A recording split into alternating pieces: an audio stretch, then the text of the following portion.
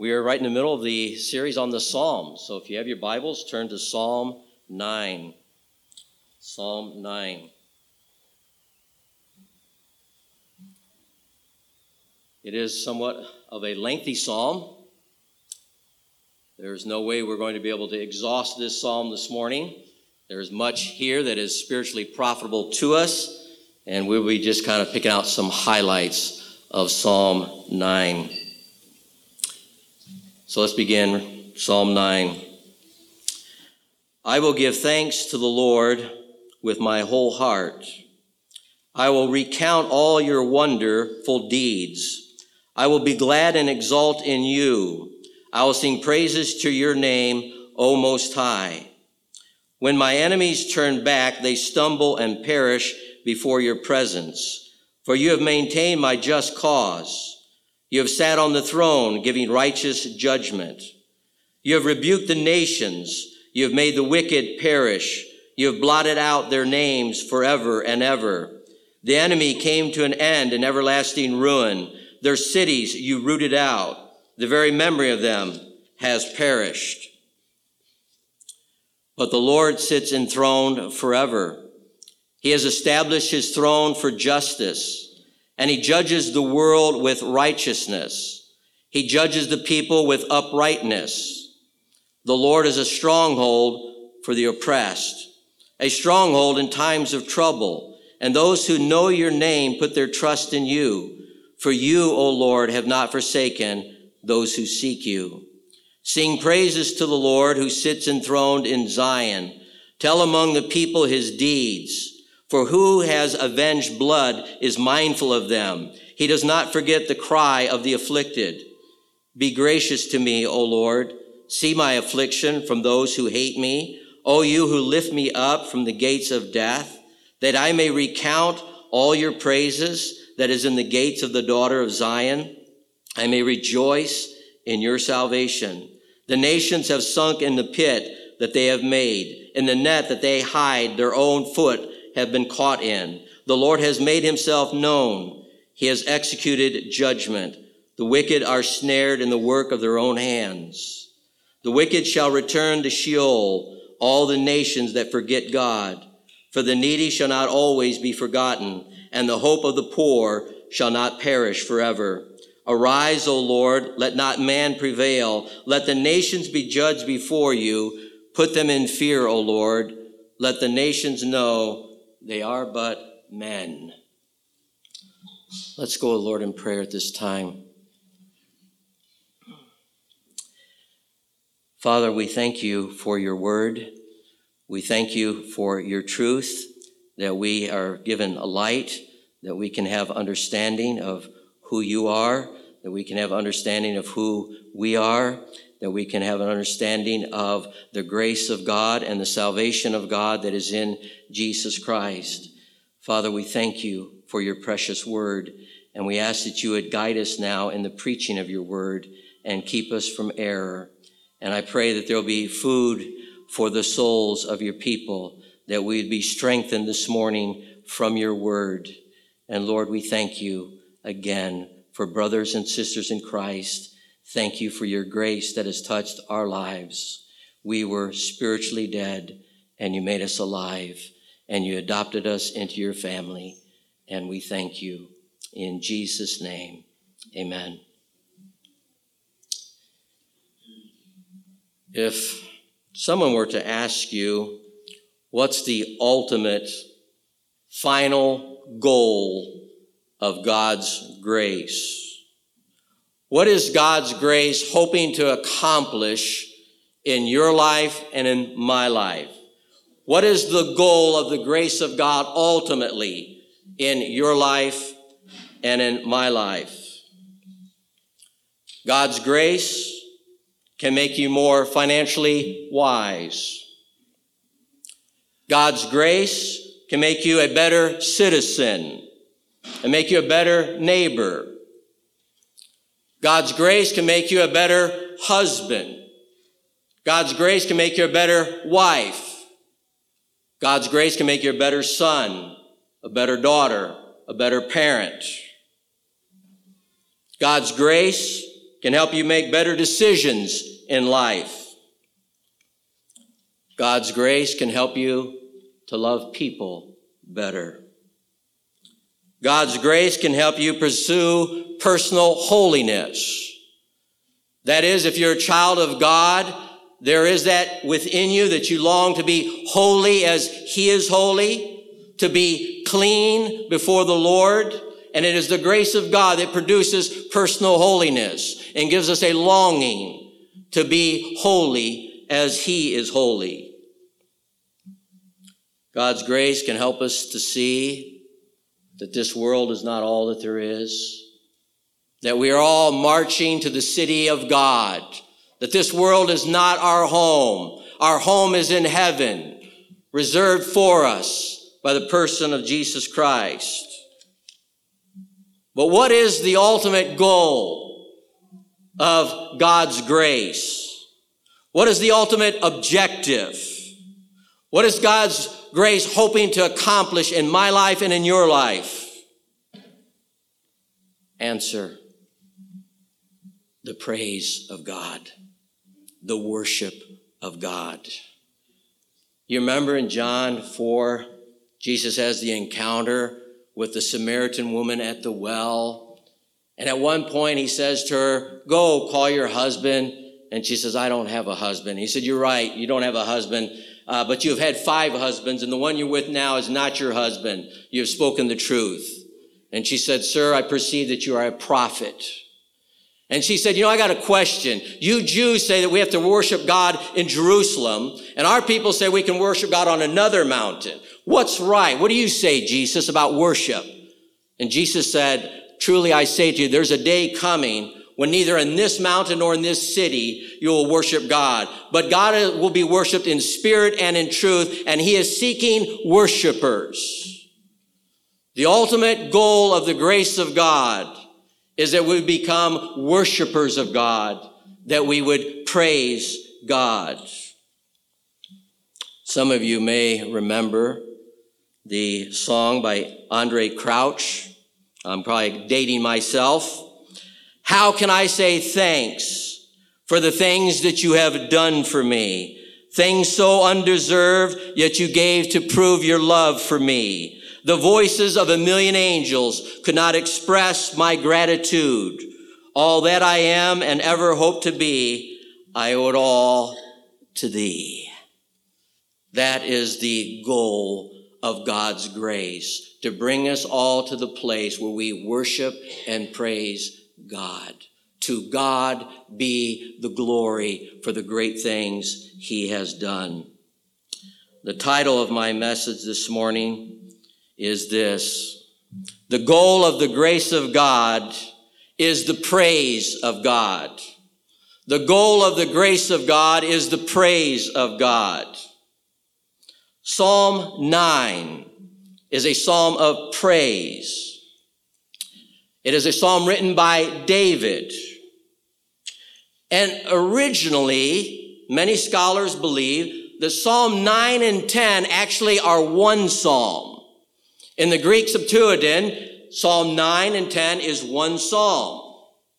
There's an acrostic pattern connected with these 2 psalms. Psalm 9 begins with the first 11 letters of the Hebrew alphabet, while the verses of Psalm 10 begins with the letters of the second half of the Hebrew alphabet. And then you will also notice that Psalm 10 doesn't have a title. And it's the only psalm from Psalm 3 to 32 that doesn't have a title. And so if Psalm 9 and 10 went together, that would make sense. And so many scholars believe that Psalm 9 and 10 go together. We're going to break it up this morning. I'm preaching Psalm 9 this Sunday, and Art of Villas will be preaching Psalm 10 next Sunday. But keep in mind, this may very well be one psalm. So let's look at Psalm 9 this morning. What do we see? What do we observe? What is Psalm 9 all about? Psalm 9 is a psalm of praise. It is a psalm of triumph and of victory. What do you see? What do we observe in Psalm 9? Here is a man praising God. Here's a man who has found his joy, his happiness, his gladness in the Lord, and he is rejoicing. He is praising God. Look at verses 1 and 2. I will give thanks to the Lord with my whole heart. I will recount all of your wonderful deeds. I will be glad and exult in you. I will sing praises to your name, O Most High. Here is a man who is worshiping God. He is praising God. Charles Haddon Spurgeon called this a holy resolve, a holy resolution. 4 times he says, I will. I will give thanks to the Lord with all of my heart. I will recount all of your wonderful deeds. I will be glad and exult in you. I will sing praises to your name, O Most High. I will worship the Lord. Observe also the object of David's worship. He is giving all the praise and all the glory to the Lord. Years ago, I went down to South Holland, Illinois, to hear a preacher friend of mine by the name of Brother Conrad Merle preach. And he's preaching at a house church, and he was preaching from John 15 on Jesus' statement that I am the true vine and you are the branches. And he made this statement. He said, in religion, you have great men, but in Christianity, you have only one great man, the man Christ Jesus. Anytime you find men boasting and bragging about themselves and their ministry, pastors boasting about how big their church is, 10,000 members. I've written 30 books. I am invited to speak at various conferences all over the world. I've got a radio ministry. You've touched religion. Because in Christianity, there's only one great man, and that's Christ Jesus. And all of us are just branches in the vine. David is worshiping and praising the Lord and giving thanks to the Lord. And then look at verses 11 through 14. It's almost a mirror of verses 1 and 2. He expounds it a little bit, but it mirrors 1 and 2. Sing praise to the Lord who sits enthroned in Zion. Tell among the people his deeds. For he who avenges blood is mindful of them. He does not forget the cry of the afflicted. Be gracious to me, O Lord. See my affliction from those who hate me. O you who lift me up from the gates of death, that I may recount, there it is again, that I may recount all of your praises, that in the gates of the daughters of Zion, I may rejoice in your salvation. So what do we see in Psalm 9? We see a man who is worshiping and praising God. Here is David, the great psalmist. And what is he doing? He's worshiping and praising God. That's not natural.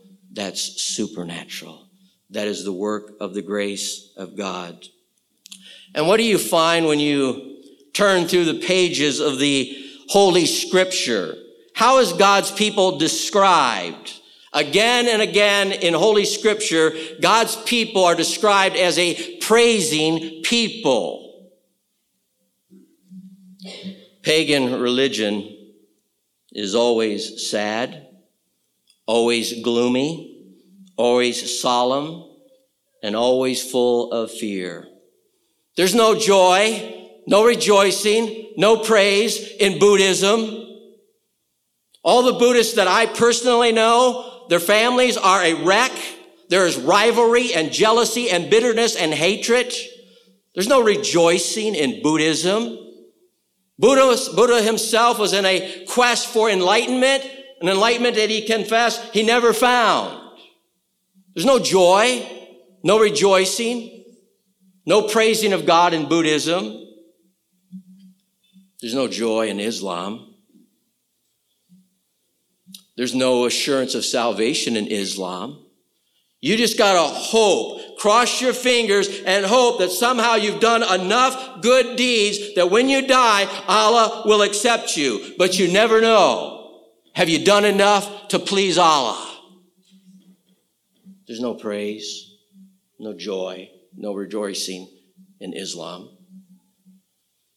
There's no joy, no praise, no worship in a Hindu religion. You just hope and pray that when you're reincarnated, you don't come back as a cow or a rat.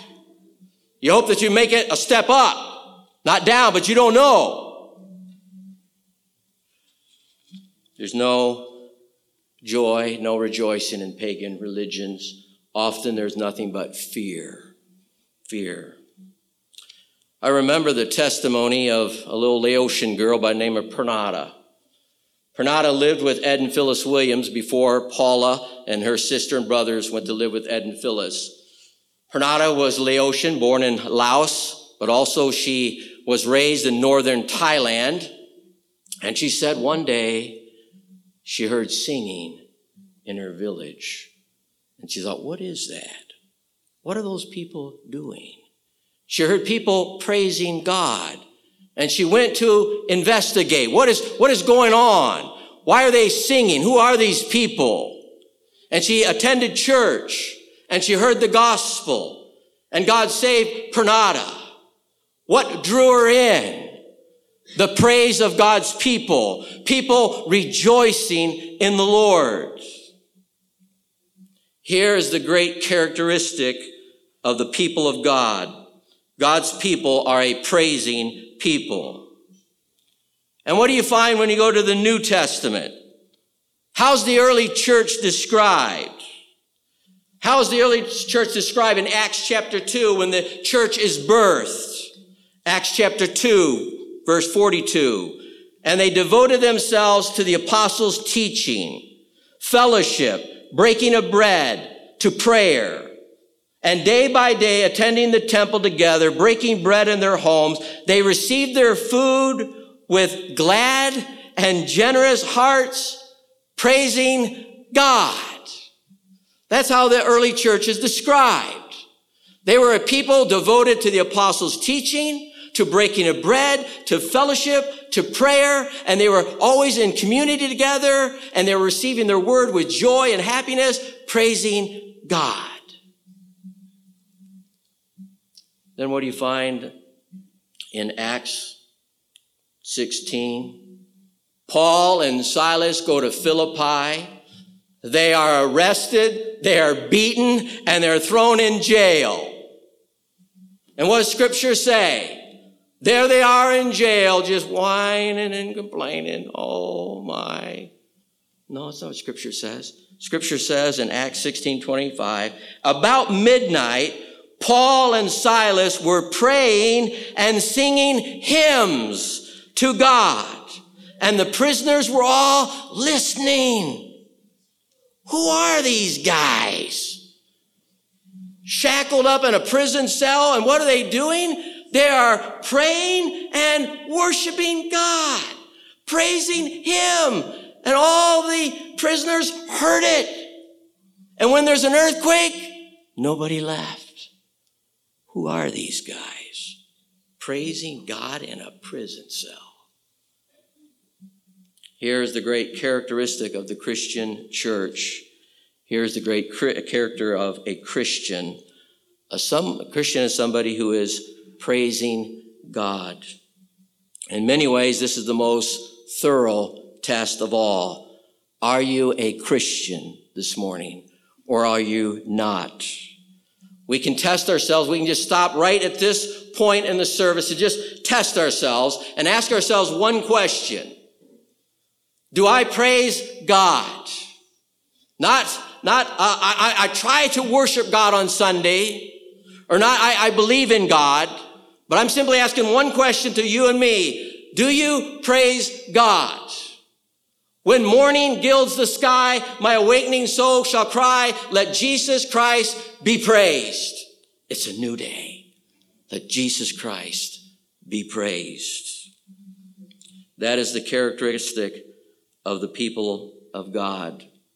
A sad and mournful church is a contradiction in terms. God's people are a praising people. We used to have hymnals in our churches, right? What's a hymnal? Oh, it's this book that's got like 40 or 400 or 500 songs of praise. It's all about praising God. The Psalms that we're studying here, this is the Hebrew hymnal. It's all about praising God. If you're not praising God this morning, it's because you are ignorant of him and are spiritually blind. He is the great and eternal God. He is the creator of everything. He is our maker. He is the author of our salvation. Paul says in Ephesians 1, the blessed God. Is that your concept of God? He is the blessed God, the wonderful God, the glorious God. He's the blessed God.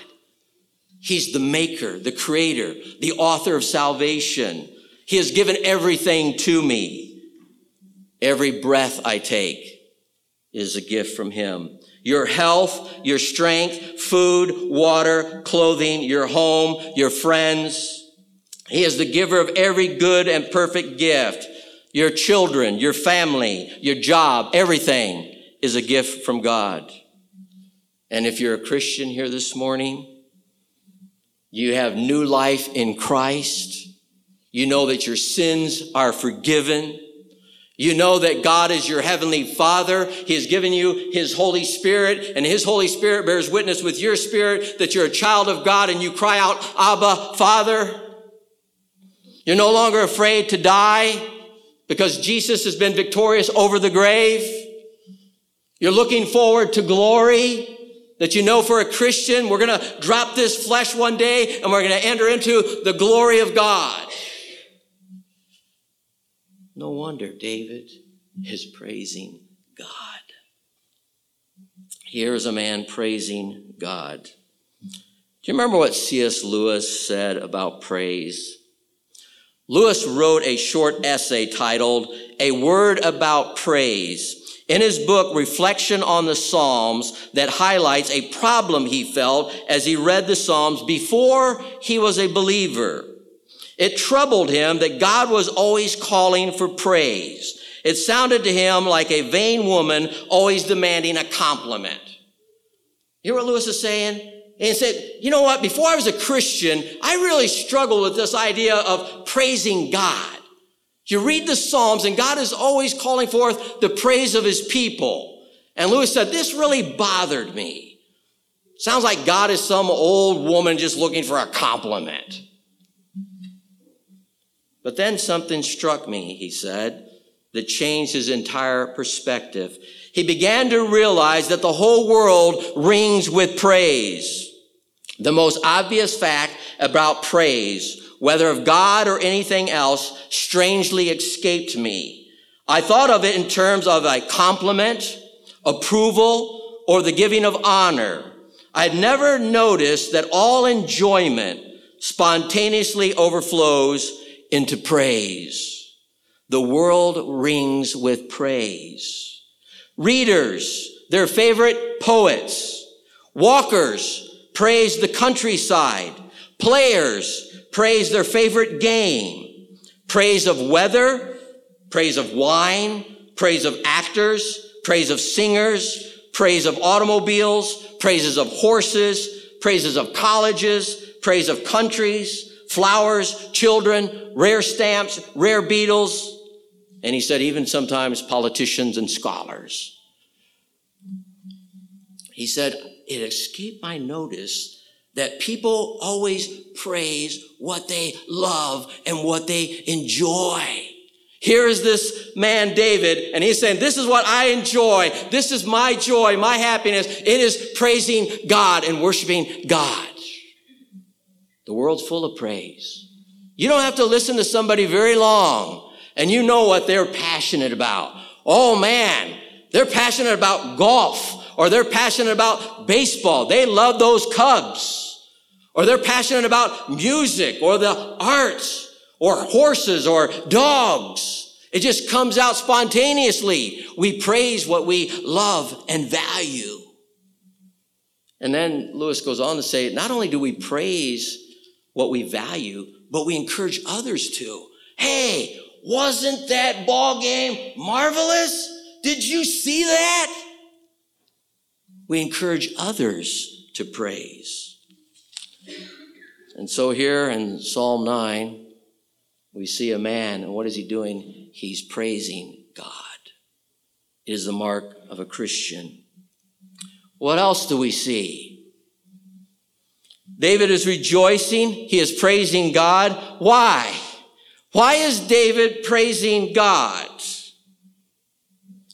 God has totally, utterly, and completely destroyed David's enemies. Did you see that? Wow. Look at verses 3 through 6. When my enemies turn back, they stumble and perish before your presence. For you have maintained my just cause. You have sat on the throne giving righteous judgment.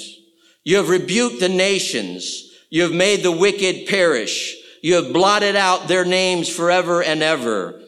The enemy came to an end in everlasting ruins. Their cities you rooted out. The very memory of them has perished. Now notice verses 1 and 2, you have that resolve. I will give thanks to the Lord with my whole heart. But now you notice you. Circle you.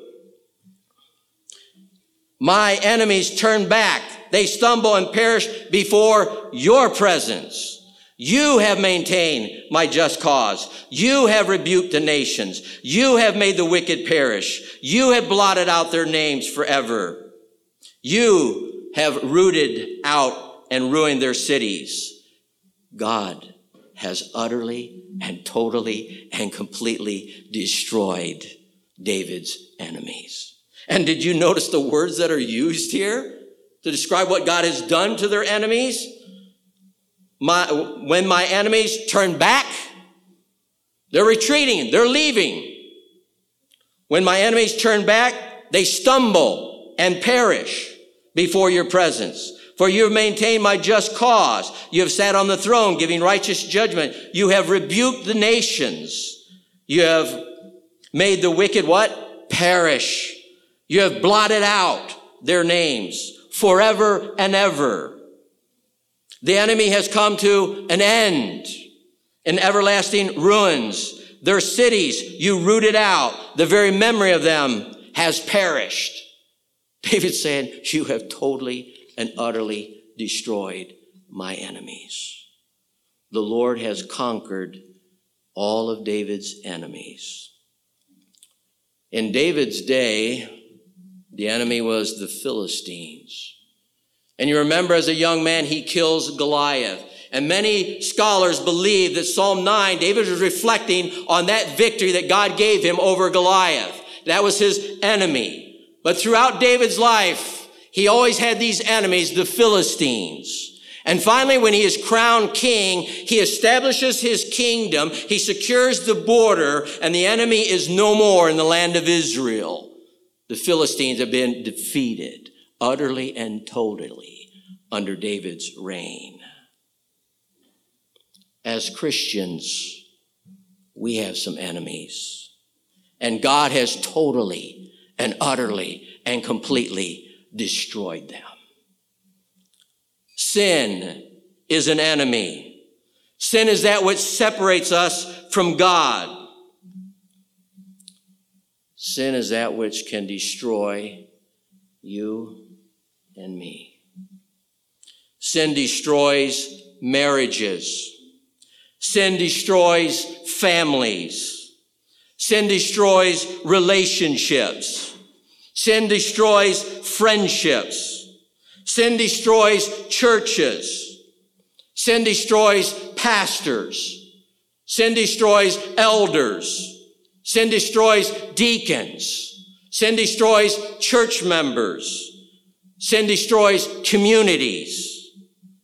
and sin destroys nations.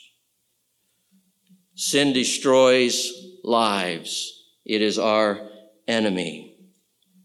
I don't remember who said this, so I can't give them credit, but you remember the statement, sin will take you further than you're planning on going.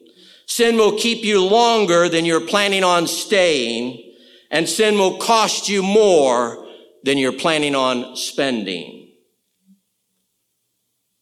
Did David's sin cost him? It cost him dearly. Sin destroys lives. In the book of Joel, Joel the prophet pictures the ravaging nature of sin. And what does he say in Joel 1:4? What the cutting locust left, the swarming locust has eaten. What the swarming locust left, the hopping locust has eaten. And what the hopping locust left, the destroying locust has eaten. The prophet Joel is giving us a picture of the utter destruction of sin. There's nothing left. It devours everything. The destructive power of sin. And yet the truth is, nobody believes that. Nobody believes the destructive power of sin. Oh, you Christians are always making such a big deal about sin. Just relax. It's not that serious. We really believe kind of the opposite. That life and joy and excitement, really living, is when you're living in sin. Go out and party. Drugs, sex, and rock and roll, that's where life is found. That's what the world believes about sin. Sin is that which is fun and exciting. And God's the one that makes everything a spoiler. He's got all these rules and regulations, and Christianity is just dry and boring and just no life in it. Right? That's the way it's pictured. And it's the exact opposite. Sin is that which destroys, and that true life, true joy is found in a relationship with God and walking with Him. That's where true happiness and real life is found. But we think the opposite. Deep down we think, Do you remember how sin was sold to Adam and Eve? If you go back to Genesis 3, the serpent comes to Eve and says, did God say you cannot eat of any tree of the garden? Oh, no. God said we're free to eat of all that's in the garden except one tree, the tree of the knowledge of good and evil. We cannot eat of that or we'll surely die. Oh, no. You're not going to die. God's just overstating it here. He's misleading here. You're not going to get hurt. It's not going to harm you. You're not going to die. God knows that when you eat of this fruit, your eyes will be opened and you'll be like God and you'll know good from evil. Oh, that sounds pretty good. You mean we could be like God and our eyes are going to be open? And yeah. That's how sin is sold. And then what the scripture says, she looked at the fruit and it was desirable. Hey, this is a good-looking fruit. This thing's going to taste delicious. That's how sin's sold. That's how it's marketed. And yet Scripture says it's sin and what destroys us. Praise God. Jesus Christ has dealt with our enemy called sin. He paid the penalty for our sin. He is delivering us from the power of sin, and He's going to deliver us ultimately from the presence of sin. God is dealing with all of our enemies. As Christians, we have an enemy. His name is Satan, the devil. Jesus called him a liar, a murderer. It is because of him that sin and death came into this world. He is God's enemy. And he becomes our enemies when we follow Christ. And what did Paul say in Ephesians 6:12? For we do not wrestle against flesh and blood, but against the spiritual forces of evil. Paul is writing to Christians, and he's reminding them, we've got a spiritual battle. This isn't flesh and blood, folks. There's a spiritual battle going on. And then he says, we wrestle. Ooh, wrestling. What comes to your mind when you think about wrestling? That's very intimate. That's two guys on a mat grappling with one another. This spiritual warfare that you're in, it's personal. It's you against him. It's a wrestling match. It's a spiritual battle. Peter writes in 1 Peter 5:8, be sober-minded, be watchful. Your adversary, the devil, prowls around like a roaring lion, seeking someone to devour. Resist him. You've got an enemy who is seeking to devour you and destroy you and your family and your church. And then you remember Luke 22:31. The Lord says, Simon, Simon, behold, Satan demands to have you, that he might sift you like wheat. Boy, I'd like to know the Greek in that, wouldn't you? Satan has demanded to have you, that he might sift you like wheat. But I have prayed for you, Peter. And yes, you're going to stumble. Before the day ends, you're going to deny me 3 times, even though Peter says, Lord, I'm ready to go to the prison with you. I'm ready to die. And the Lord goes on and says, Peter, before the rooster crows, you'll deny me 3 times. But Peter, you're going to stumble. But after you've turned, strengthen your brothers. Was it Spurgeon that said, a Christian may stumble on board the ship, but he'll never go overboard. He'll never go overboard. And the Lord is saying, I prayed for you, Peter. You're going to stumble, you're going to fall, but your faith is going to hold, because I'm going to hold you. I'm going to hold you. We have an enemy, the devil. He is a person, not a force or a power, but a person. He has a personality. The devil is a superhuman personality, bigger than man, stronger than man, greater than man, but not divine. You remember in the book of Jude, it says the archangel Michael would not even enter into a dispute or an argument with the devil about the body of Moses, but said, the Lord rebuke you. You are so strong and so powerful, I'm not even going to mess with you. This is the archangel Michael, but the Lord rebuke you. The devil has defeated every man and woman who has ever walked on the face of this earth. He defeated Adam. He defeated Noah. He defeated Abraham. He defeated David. All fell. Every human being who has ever walked on this earth has been defeated by the devil, except one. The God-man, Jesus Christ. He is the only one who defeated the devil. You remember the scene there in the wilderness, tempted the Lord, and not once did he yield. He is the unblemished, spotless Lamb of God who never sinned once. He defeated the devil.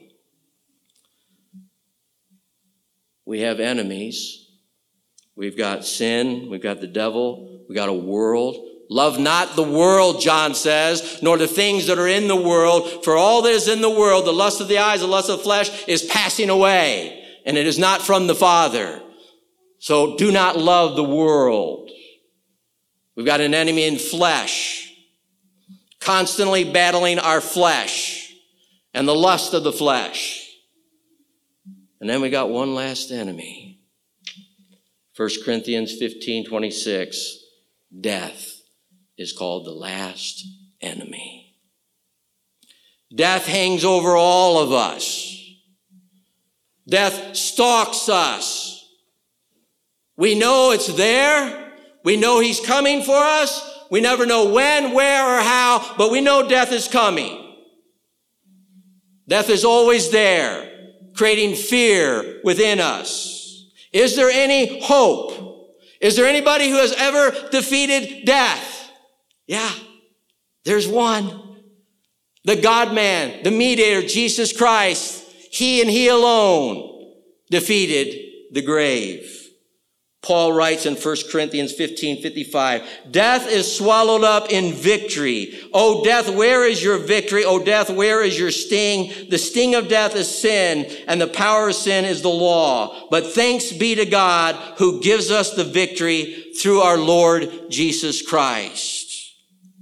And you remember David, he's a prophet. And he says in Psalm 16, you will not allow your Holy One to see corruption. Don't know what David understood, but he understood one thing. God's Messiah, God's Holy One, will not see corruption. He's going to rise again. God has totally and utterly and completely destroyed our enemies, just like David. I've been meditating on 2 Timothy all week. It is such a great epistle. There's Paul in chapter 4. He's all alone. Only Luke is with me. Demas, having loved the world, has abandoned the faith. All in Asia turned against me, but the Lord stood with me. And he goes on to tell Timothy, the time of my departure has come. I've fought a good fight. I've kept the faith. And he goes on to say that the Lord will deliver me from every lion's mouth and bring me safely into his heavenly kingdom. But then you back up in chapter 1. And what does he say in chapter 1? Remember that Paul's in prison. He's probably going to be beheaded soon. He's going to die. What kind of letter would you write if you're on your deathbed? That's what 2 Timothy is all about. And what does Paul write in 2 Timothy 1:10? Through the appearing of our Savior, Jesus Christ, who abolished death and brought life and immortality to light through the gospel. He abolished death for us. Our last enemy, he has totally obliterated. And then what does Revelation 21 talk about? Revelation 21:4. He will wipe away every tear from their eye, and death shall be no more. Neither shall there be any mourning, nor crying, nor pain anymore. The former things have passed away. And you read Revelation 19 and 20, and God has totally, completely, and utterly destroyed all of our enemies. The devil is gone, sin is gone, death is gone, no more sorrow, no more pain. Totally obliterated it. And so here is David, this great psalmist. What is he doing? He is praising God. Do you see the psalmist here? He is praising God for a great salvation. And then there's one other point that is important in this psalm. David is praising God because God is a righteous judge. Look at verse 4. For you have maintained my just cause. You sat on the throne giving righteous judgment. Verse 7. But the Lord sits enthroned forever. He has established his throne for justice. Verse 8. He has judged the world with righteousness. He judges the people with uprightness. Verse 12. For he who avenges blood is mindful of them. He does not forget the cry of the afflicted. Verse 16, the Lord has made himself known, he who executes judgment. Verse 19, arise, O Lord, let not man prevail. Let the nations be judged before you. Put them in fear, O Lord. Let the nations know that they are but men. David is praising God for all his enemies are destroyed, and he is praising God because he is the righteous judge of the whole world. J.I. Packer, in his book, Knowing God, says this, do you believe in divine judgment?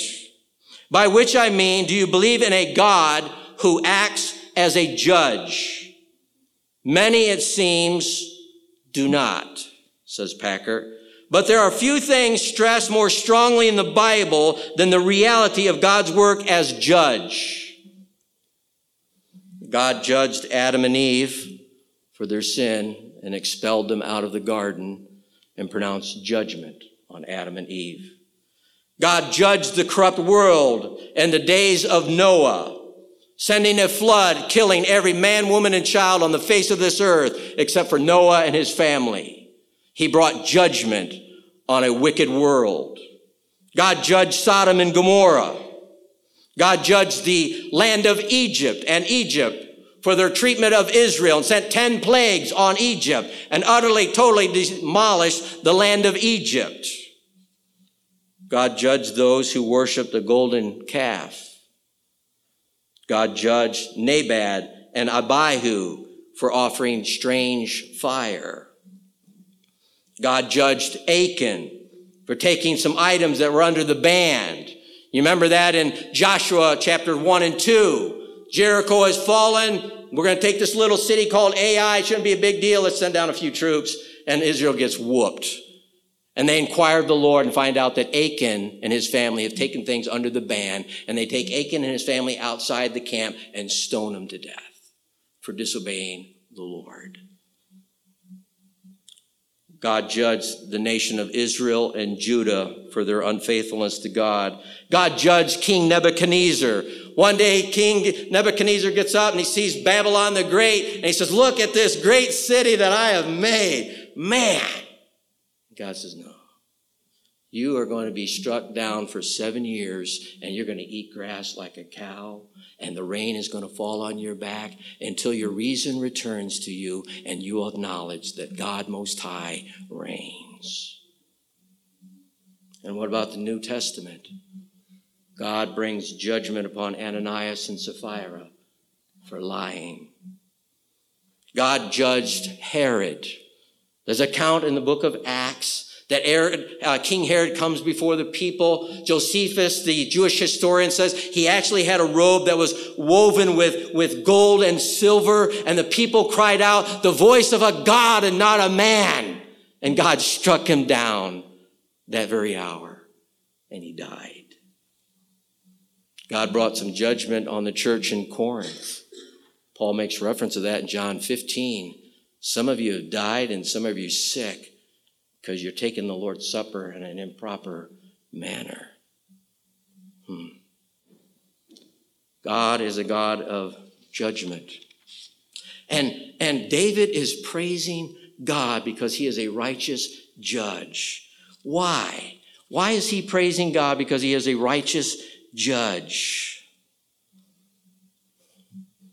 Because in this life, we lose. Got that? In this life, we lose, folks. John the Baptist stands up and he tells Herod, it's not lawful for you to have your brother's wife. This is a sin against God. What did they get John? He was beheaded. And how did they treat Jesus? They took the Son of God, the spotless Lamb of God, and took an innocent man and they crucified him on a cross outside of Jerusalem. That's what sinful men do. They hate the light. How did the world treat the apostles? Every single one of them got martyred, killed for their faith. Paul writes in 2 Timothy,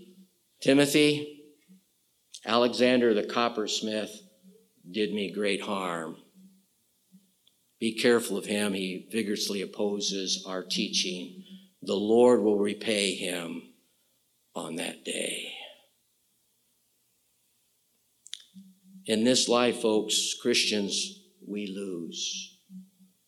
But there is a God who is judging everything, and he is going to make everything right. Somebody might lie about you, and you could lose your job. Maybe somebody comes and they criticize you, or they take some of your words and twist them. How are you supposed to respond as a Christian? They've been mean to me, I'll be mean to them. You hurt me, I'll hurt you. No, that's not what the Lord says. He said, vengeance is mine, I'll repay. Love your enemies and leave that to me. I'll take care of that. Or like Karen Sorensen, she sat down on the sidewalk prayerfully, non-violently, in front of an abortion clinic in Fargo, North Dakota, and she got 9 months in Bismarck State Penitentiary trying to save lives. The Lord is the righteous judge. He will make all things right. If you're being persecuted or oppressed, did you notice verse 9? The Lord is a stronghold to the oppressed. And do you remember what James said in James 5:4? Behold, the wages of laborers who mowed your fields, which you kept back by fraud, are crying out against you.